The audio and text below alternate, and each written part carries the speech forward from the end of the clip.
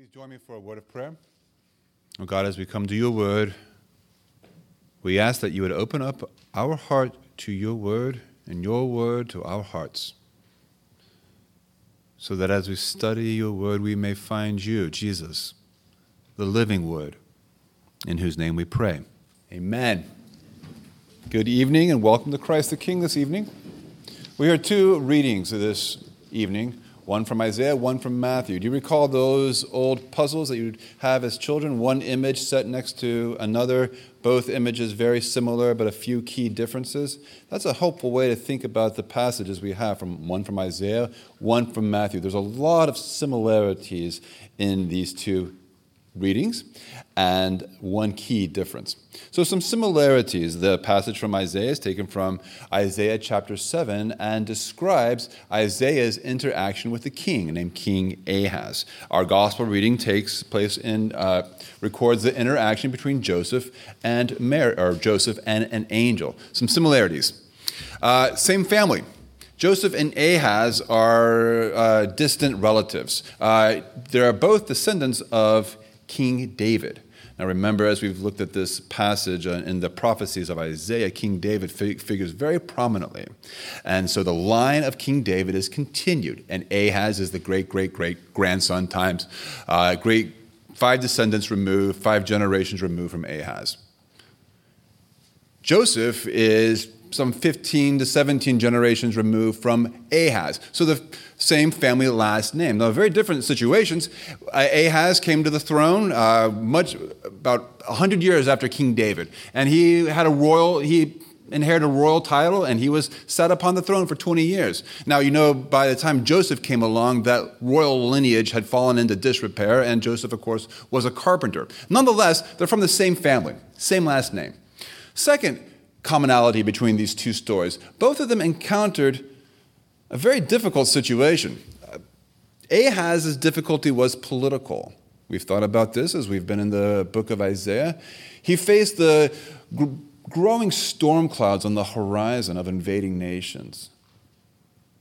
National security, national threat, economic security. That was the problem that Ahaz faced. Joseph faced a problem of a different nature. As you know, he discovered that his wife, or his wife-to-be, fiancée, was pregnant with a child that was not his own.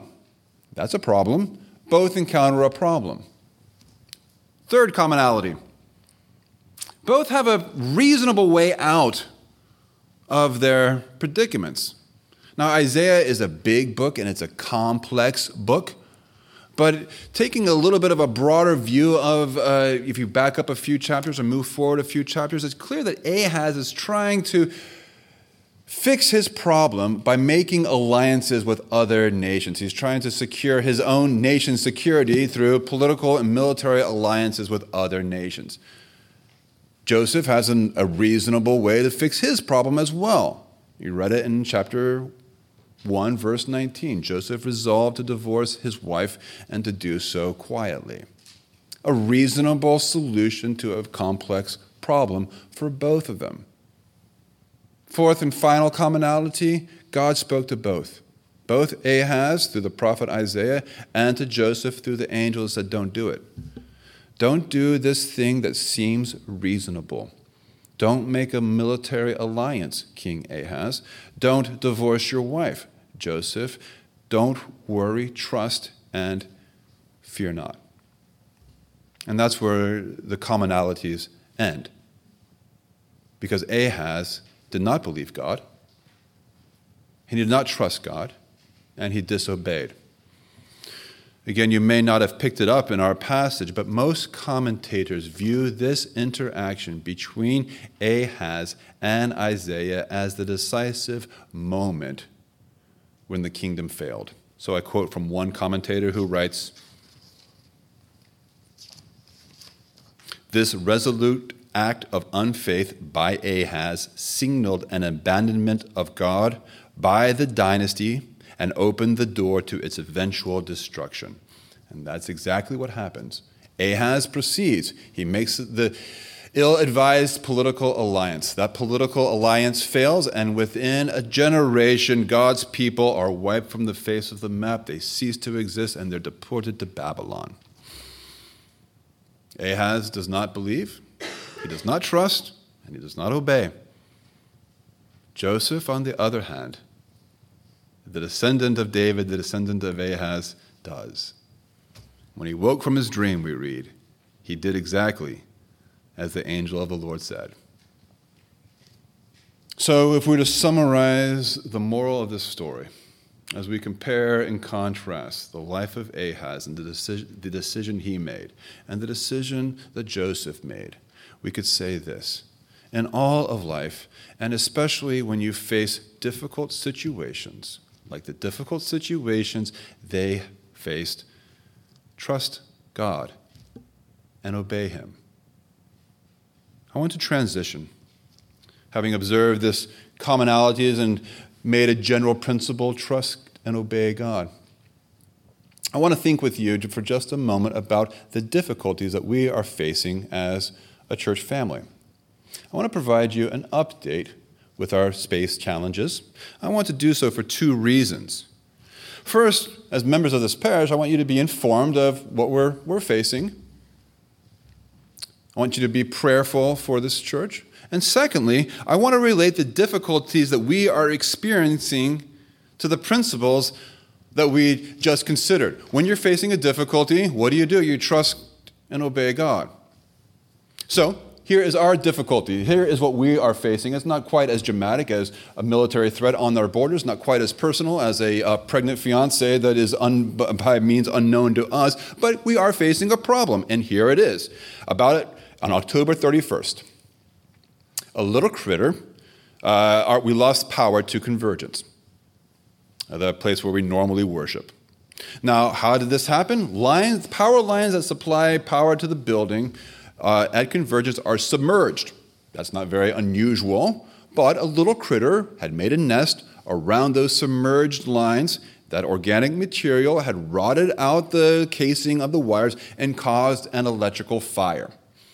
Now, that's a problem, but that's not a huge problem. This is not unheard of, and so no one likes to dig up an electrical wire, but this type of thing is done all the time. Unfortunately, the supply lines do not go to the exterior of the building of the place where we normally worship.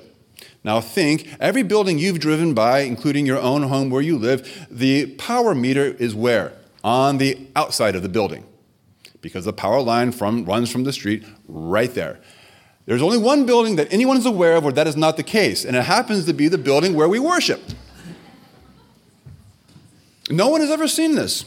So the power meter is on the interior, making the supply lines go underneath the building, underneath the slab, making it difficult to fix.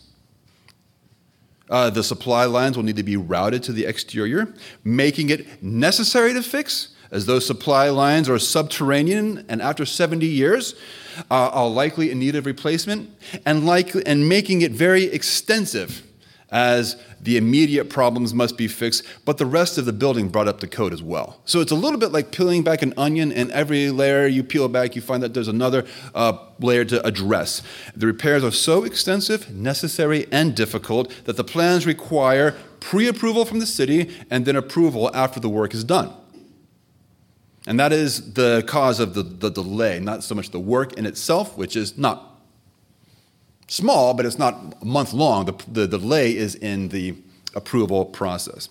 Now, Convergence originally told us we'd be back in our space their space, at the end of December. And they recently adjusted that timeline. I have to say I'm disappointed, but not terribly surprised. The new readjusted timeline is for January. Hopefully not the end of January, but certainly sometime in January. As you know, we've been very fortunate to have a space to worship here at Alexandria Presbyterian Church, and we'll continue to worship here on January 5th, and on January 12th, same schedule, 9 and 5. And on January 19th, we will have to make some adjustments, at least for the afternoon service, to account for their changing schedule. So here's our problem. The lights went out. Again, not as intense of a problem as the ones we thought about from Joseph and Ahaz, but it is our problem. And friends, we all face problems like that when the lights go out. When you find yourself dealing with things that you just didn't think you would be dealing with. I really didn't think I'd be calling around on December 22nd looking for a place to worship on December 24th. But there it is. And for the next 10 minutes, I want to consider this simple question. The simple principle that we observed in Joseph that was lacking in Ahaz. What does it look like to trust and obey when the lights go out? When you find yourself in a difficult situation, because trust and obedience, it's a great bumper sticker. But what does it look like in the daily ins and outs of life? And I'm going to make 3 observations and give 3 principles that we, and I don't use we as a royal we, I use we in reference to myself and your vestry, 3 principles that we've tried to live by as we try to trust and obey with the lights out. And I'll use lights out. What I mean is just that broadly when life throws you things that you didn't expect. So, principle number 1. We have tried to respond to complex problems with simple faith. All right? Meet complex problems with simple faith. So you have your vestry to blame for this, but in our vestry, in a church like ours, is your elected body. So this is the body of leaders that you have elected to the church body. Your vestry came up with an idea that they would have institute a regular weekly fast, time of fasting and praying for the church. So don't blame me, blame them. They picked the day of Tuesday because we happen to have a midday Eucharist on Tuesday, and so Tuesday is the day that they have led this effort, and many of you participate in this, and I participate in it as well. 12 hours, no food, in which we try to be especially prayerful for the concerns of the church. Now, why do we do this? Do we fast and pray because we believe that God is like a gumball machine, and we put in our quarter of obedience, and we get our gumball of goodness? No, that is not why we fast and pray. Do we fast and pray because it makes us feel closer to God? Now, I don't want to be too dismissive, but the one thing I consistently feel after fasting and praying is hungry. And the longer I fast and pray, I just feel hungrier. I don't even think it does a whole lot for my Christ-likeness, because not only am I hungry, but I also get grumpy. So why do it? We've taken on this discipline because we believe that fasting and praying, along with a few other disciplines like corporate worship, personal Bible study, generous giving, are a few of the explicit expectations for every follower of Christ. In the Sermon on the Mount, Jesus says, when you pray, not if you pray. It's an expectation that we are going to be praying people. Surprise, surprise, when you fast, not if you fast. Fasting is a normal part of the Christian life. When you give, not if you give. And I think we could certainly add corporate worship, personal Bible study as normal expectations of the Christian life. The normal disciplines. And we do these things not because we understand it. I don't understand why fasting, why praying. Not because we expect some immediate benefit. Why do we do these things? Because we trust God and we seek to obey Him. You just compare and contrast Joseph and Ahaz. Joseph was just a simple carpenter. Ahaz, a king, educated, sophisticated. Joseph, a simple carpenter, responded with simple trust and obedience. Ahaz, a sophisticated king, did not. And sometimes when life gives us complex problems, we simply need a simple faith which responds in simple obedience. So, when you encounter the complex problems of life, don't forget the simple responses of faith. Prayer and fasting, study and worship, generosity. That's principle number 1. Principle number 2, what does trust and obedience look like when the lights go out? For me, and I bet for most of us, when the lights go out for us, we have to be especially careful with our words.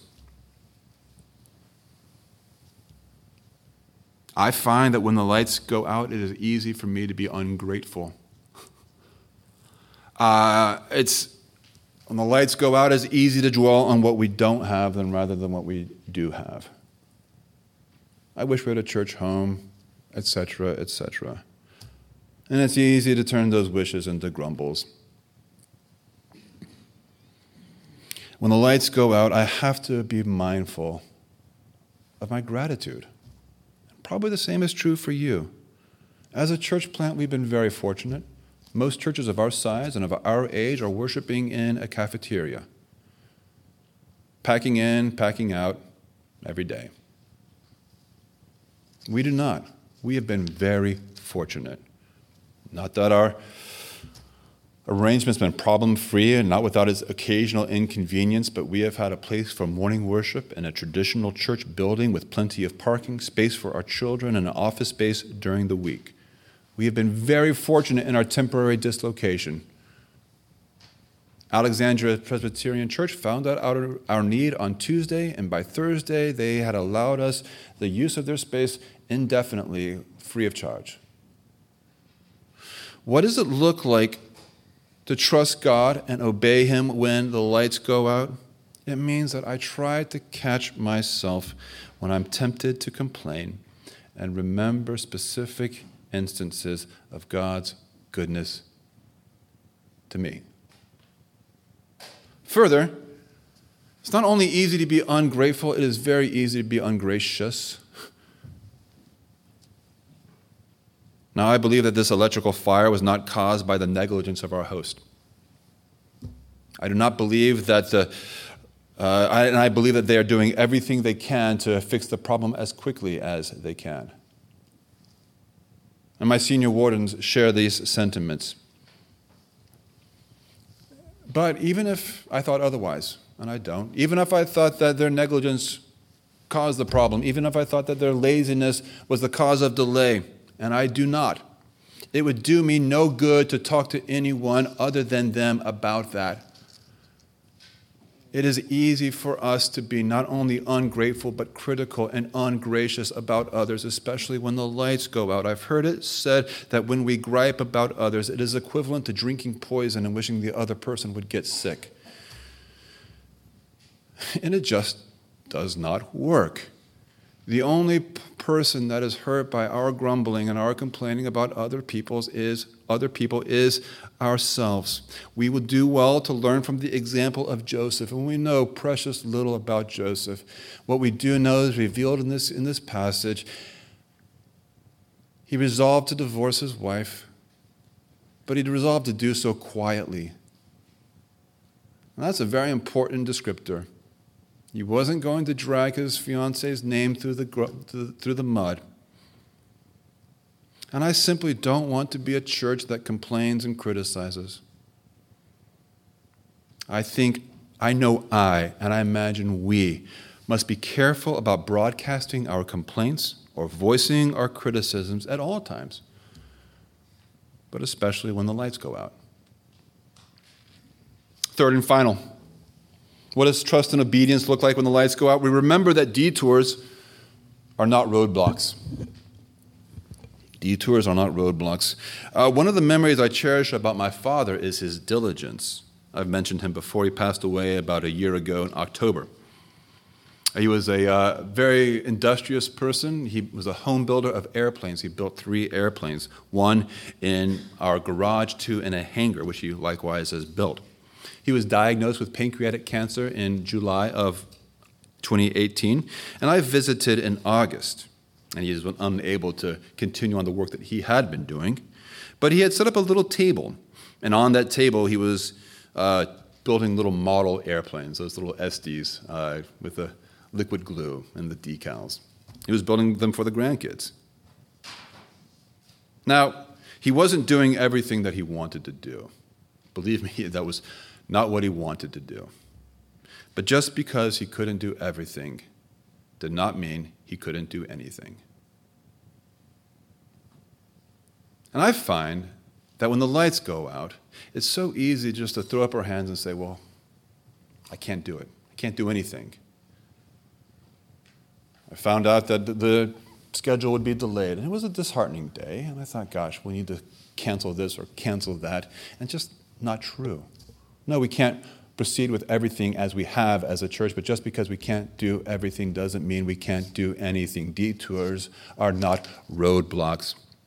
And as a church, to the best of our ability, we will proceed with the normal ministries of the church. Further, we are exploring all possible locations for future worship, just in case. Further, we are engaged with productive conversations with our hosts, Convergence, to see if we can come to a more stable arrangement moving forward. When the lights go out, one response of trust and obedience is to try to turn those lights back on. Trust and obedience, not trust and passivity. Someone once said, pray like it depends on God and work as if it depends on you. So here are 3 principles that we have tried to follow. None of them we have tried to follow perfect. None of them we have followed perfectly, and there are certainly more things that we could be doing. But first, meet complex problems with simple faith and simple obedience. Second, try not to broadcast our complaints or our criticisms of others. Third, will not fall into the trap of thinking that what is only a detour is actually a roadblock. Just because we cannot do everything does not mean we cannot do anything. And so we come to a conclusion. That great name, Emmanuel, means God with us. And God was with Ahaz. God spoke to Ahaz through the prophet Isaiah. But Ahaz did not believe, and Ahaz did not obey. God was with Joseph. God spoke to Joseph through an angel, and Joseph believed, and Joseph obeyed. We must ask ourselves at all times, but especially when the lights go out, that simple question: do I believe that God is with me? Jesus is the fulfillment of the prophecy that God will be with us. That is what his name means. Through Jesus, through his Spirit, he is with us. He is with us now, and he is with us when the lights are on, and he is with you when the lights are off. And because God is with us, you and I can respond with trust and obedience, whether the lights are on or whether they are off.